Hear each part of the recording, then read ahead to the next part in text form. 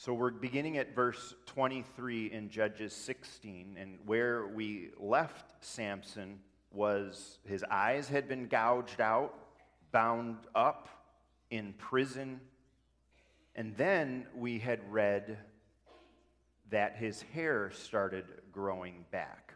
And then our verses today. This is God's holy and infallible word. Now, the rulers of the Philistines, again, that's Israel's enemy in those days, the enemies of God's people.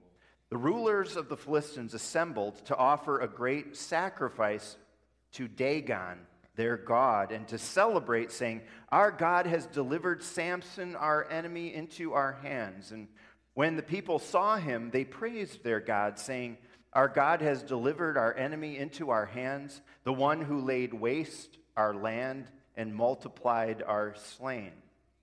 Remember, Samson had killed a bit over 1,000 people by that time. While of the enemy, of the Philistines, that is. While they were in high spirits, they shouted, "Bring out Samson to entertain us." And so they called Samson out of the prison, and he performed for them. When they stood him among the pillars, Samson said to the servant who held his hand, "Put me where I can feel the pillars that support the temple, so that I may lean against them." Now the temple was crowded with men and women. All the rulers of the Philistines were there, and on the roof were about 3,000 men and women watching Samson perform. Then Samson prayed to the Lord, "O sovereign Lord, remember me, O God. Please strengthen me just one more time, and let me with one blow get revenge on the Philistines for my 2 eyes." And then Samson reached toward the 2 central pillars on which the temple stood, bracing himself against them, his right hand on the one and his left hand on the other. Samson said, "Let me die with the Philistines." And then he pushed with all his might, and down came the temple on the rulers and all the people in it. Thus he killed many more when he died than while he lived. Then his brothers and his father's whole family went down to get him.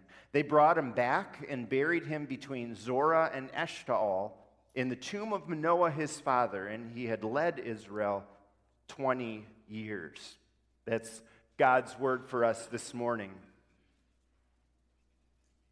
So we've reached the end of the Samson account in the book of Judges. It was chapters 13, 14, 15, and 16.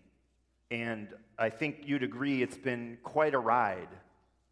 What I want to do is, as we begin here, is just review the main events in Samson's life. Not that, but just to get them in our heads a little bit. Oh, I'm sorry. Because I talked to different people talked to me through this series with things like, "Oh, I didn't realize that. I only thought there was like one woman in the story, Delilah, when there are actually 3, right?" And there's a lot of very interesting details. I'm going to go through this quickly, so don't worry. But there's 22. We started with the angelic announcement of his miraculous birth, and kind of looking back at that, just the high hopes that there were for this guy, and then everything we read since. I mean, he was announced by an angel. His birth was miraculous. Remember in that first story in chapter 13, he was to be a Nazirite, set apart for a very special work to point people to God, to point people to heaven. And then we know kind of how it went from there. He likes and later marries a Philistine woman, that woman from Timnah, you might remember. He tears apart a lion, and then a bit later scoops honey from the carcass. Remember that riddle and bet with the 30 groomsmen at his wedding celebration. His wife betrays him. They get her to tell them the answer to the riddle. To settle the bet, he kills 30 Philistines, takes their clothes, gives it to the 30 groomsmen. That was the winning bet. Then 300 foxes' tails are tied in pairs. He torches them and destroys the Philistines' harvest in that way. The Philistines burn his wife and her father as revenge. In revenge for that, Samson kills many Philistines. God's people, remember, it was the people, the tribe of Judah. That was the most special tribe, the tribe that Jesus was going to come from. But they were so used to living under the enemy that they didn't recognize Samson as the deliverer that he was. So God's own people capture their own guy, Samson, and deliver him to the enemy. As the Philistines shout with gladness that they finally got this guy, the ropes he's bound with melt, and then he takes a donkey's jawbone, kills 1,000 of them. Samson cries out to God in his weakness, and God supplies water.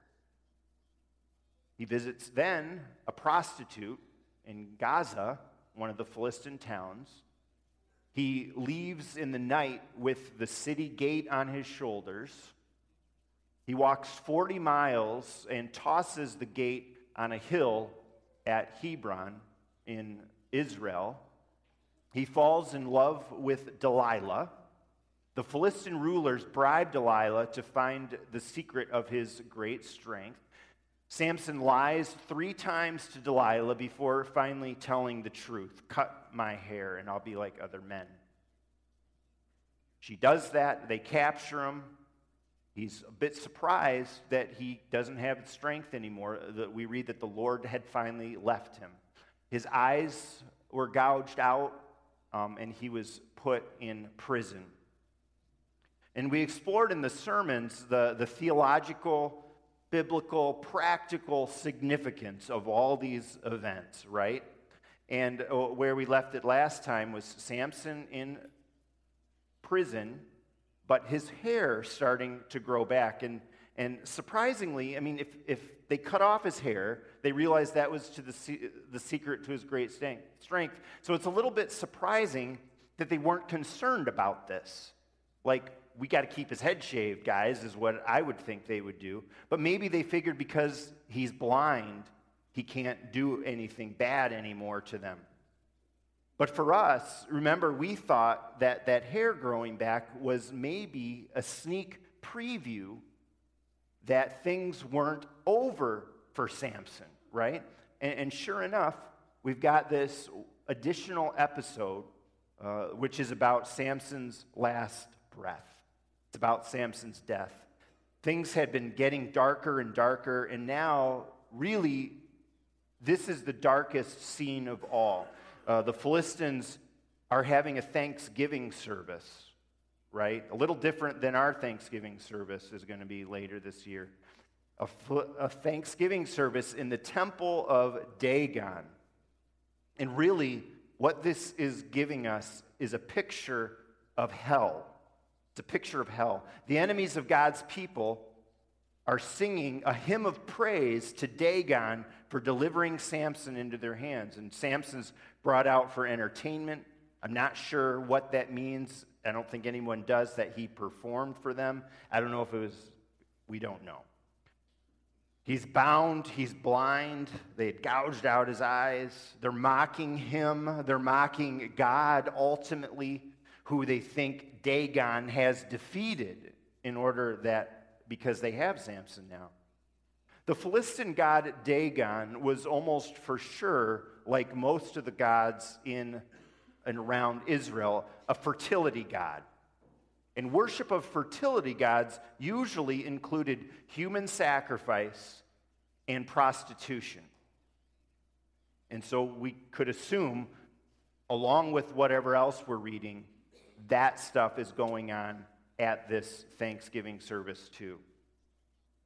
But we've seen all along these silver linings, right? Even in these very dark times, as this devilish dark spectacle moves forward, we suspect that Samson's hair growing back in prison was a sign, right, that he was finally humbled and finally repentant about all his disobedience to the Lord. The womanizing, the cozying up to the world, breaking all those Nazirite vows. And I think we have very good reason to believe that that's what actually happened, that Samson did finally turn to the Lord. Hebrews 11 in the New Testament, that's a great chapter about faith that mentions all these heroes of the faith throughout the Old Testament, name after name. And Samson is included among the heroes of faith, which up to this point, up to today, that really makes us scratch our heads. But here at the end of his life, we finally see why. He prays to the Lord, and obviously there seems to be a selfishness to the prayer, in revenge for my eyes, but to pray, remember me, O sovereign Lord, remember me, would indicate that this was a true faith, and this was actually a sincere prayer. Remember me is a very key little phrase that comes up in the Bible often. It's the prayer of someone who knows and understands God's covenant. We read often in the Bible that God remembers his people. And based on the covenant relationship that God initiates with us as people, and based on God's promises, not on because of our own greatness or righteousness or lack of it, people say, remember me, O God. You got it in Psalm 25, Psalm 63, 74. Habakkuk 3:2 is a really striking example of that, if you want to check that out sometime. And so Samson finally gets it at the very end. And before this, every breath was for himself. And it was not for the Lord. It was not for God's people. There's a humility here we haven't seen before. He asks for strength for the very first time instead of assuming he has it. And then he sacrifices himself, right? It's an imperfect sacrifice from a very imperfect man. And his prayer of faith is even imperfect, like each one of ours is, by the way. But God graciously receives it. And there's even grace, did you catch it, in his burial.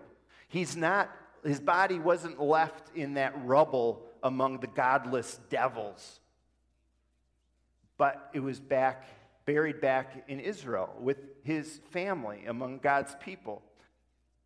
Probably Samson's family members were able to retrieve his body because of the confusion.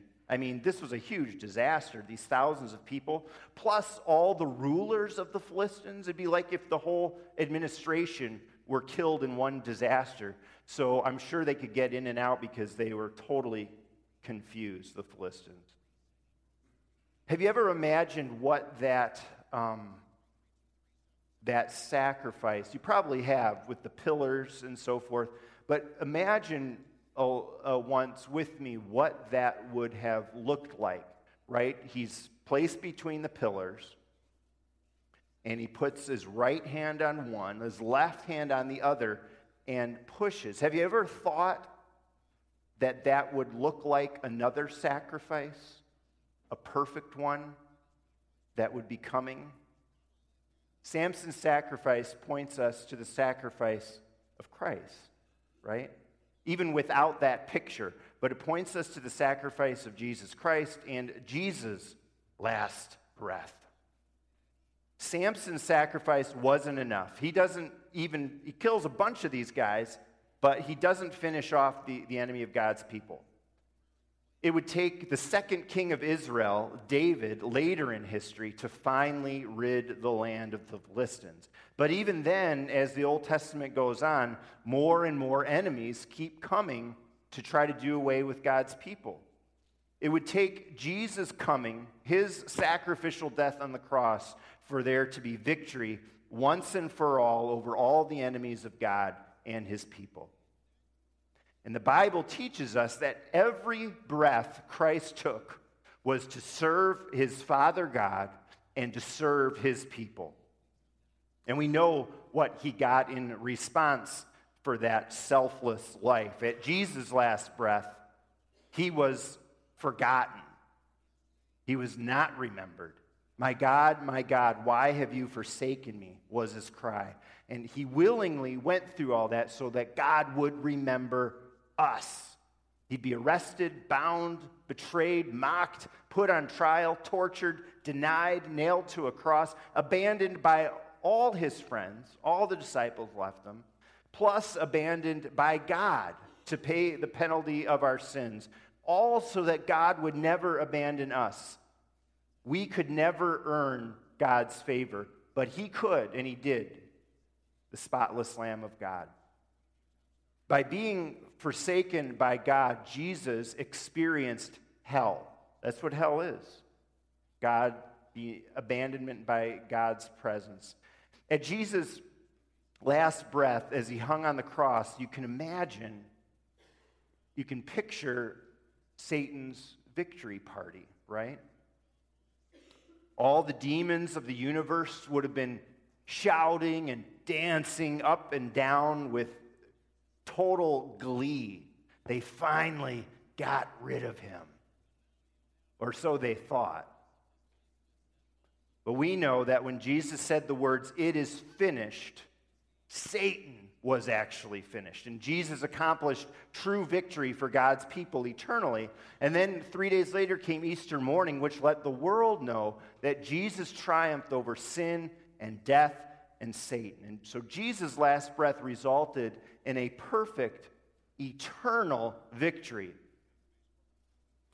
Samson's last breath, Jesus' last breath. What about your last breath? Samson prayed that God would remember him. And, so did a thief on the cross, a cross crucified next to Jesus.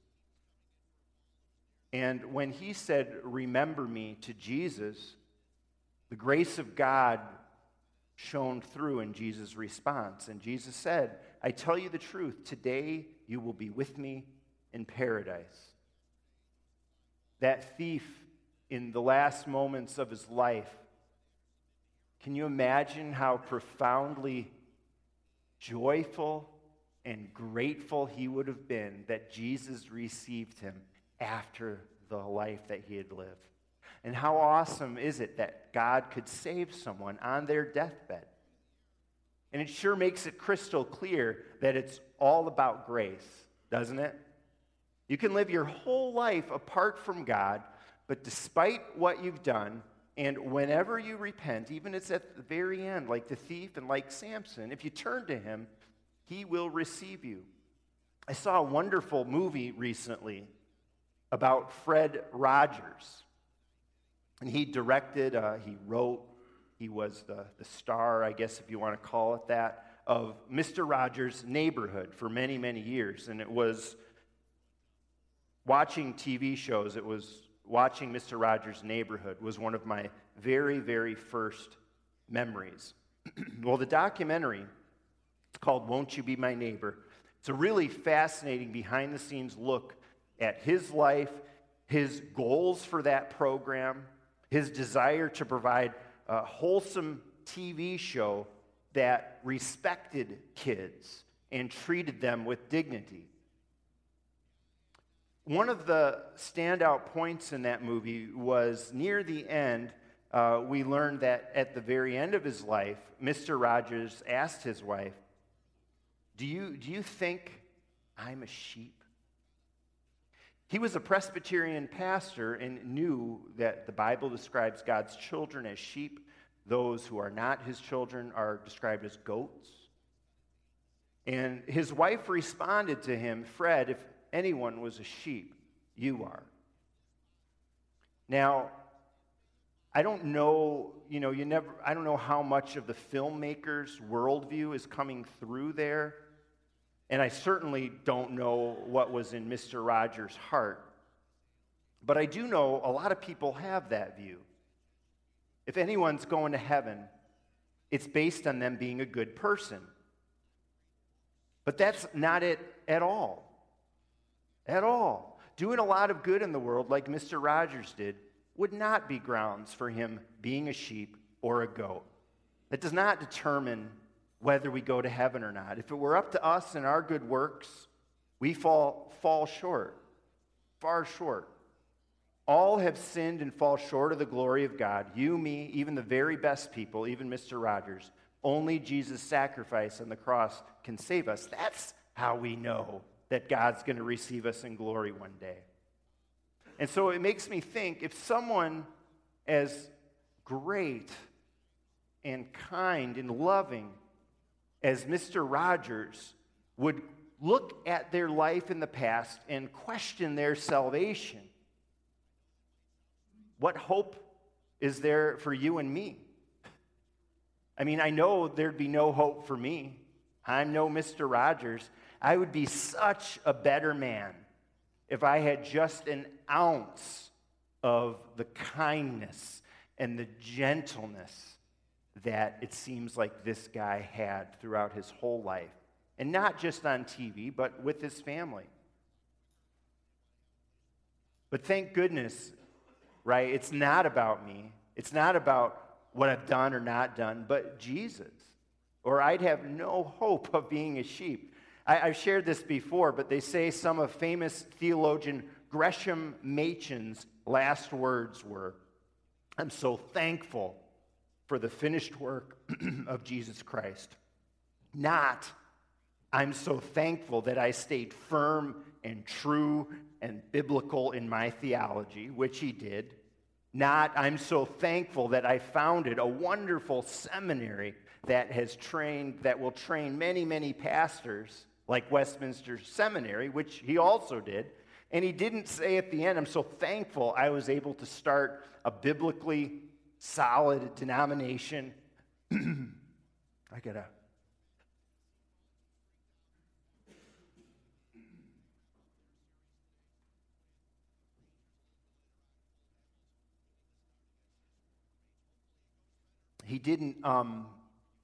He also didn't say at the end of his life, just at his last breath, "I'm so thankful for this great biblical, solid, conservative foundation church, that Orthodox Presbyterian church that I founded that would bless so many people." None of that, and none of many other things I'm sure he could have said about his life. He said, "I'm so thankful for the sacrifice of Jesus." That's where we find comfort at our last breath. That was the comfort the thief on the cross received. But now you've got to think,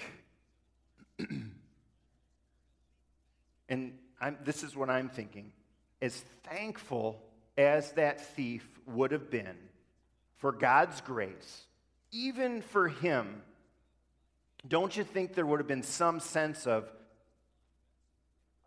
boy, if I had to live my life over again, I would have turned to Jesus and to the Lord much earlier, instead of wasting so many years apart from God, apart from his people. I just wonder if he wished, as thankful as he was, and he was looking towards heaven, but I wonder if he wished that he had used what strength and breath and life he had been given for the Lord and for his kingdom all along. What about you? Is it going to take until your final breath to get it? It doesn't have to be that way. Jesus sacrificed himself for you. You don't need to live with regret. You don't have to muddle your way through most of your life like poor Samson did.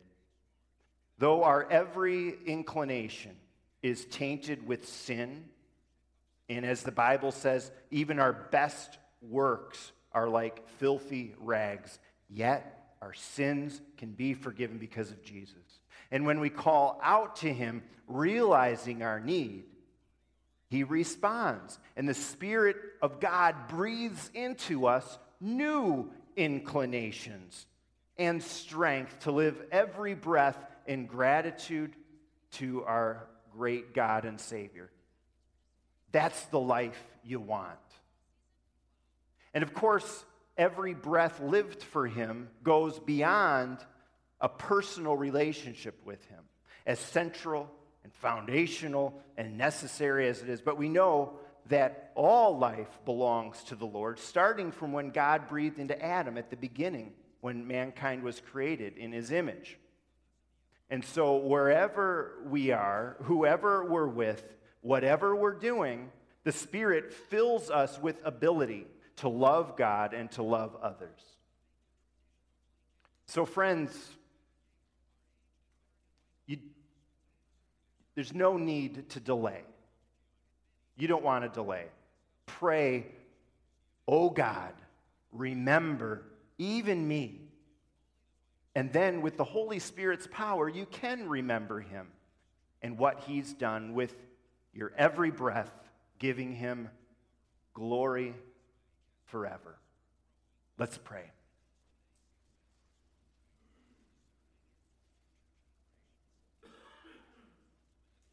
Oh God, we pray, each one of us in our hearts, that you would remember us. Remember us, receive us. We acknowledge our weakness, our lack of ability to reach you, to love you. We're so thankful that you yet receive us because of Jesus and what he's done, how he made things right, and how when we say, "Oh Lord, remember me for Jesus' sake," how you, oh God, look at his life, his sacrifice, and apply that to us by your grace. We're so thankful for that.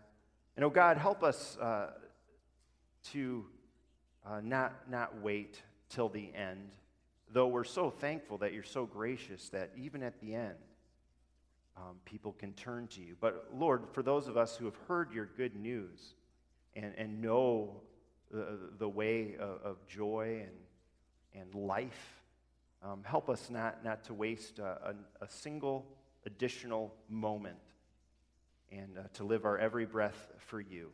Oh God, to you be the glory alone, we pray. Amen.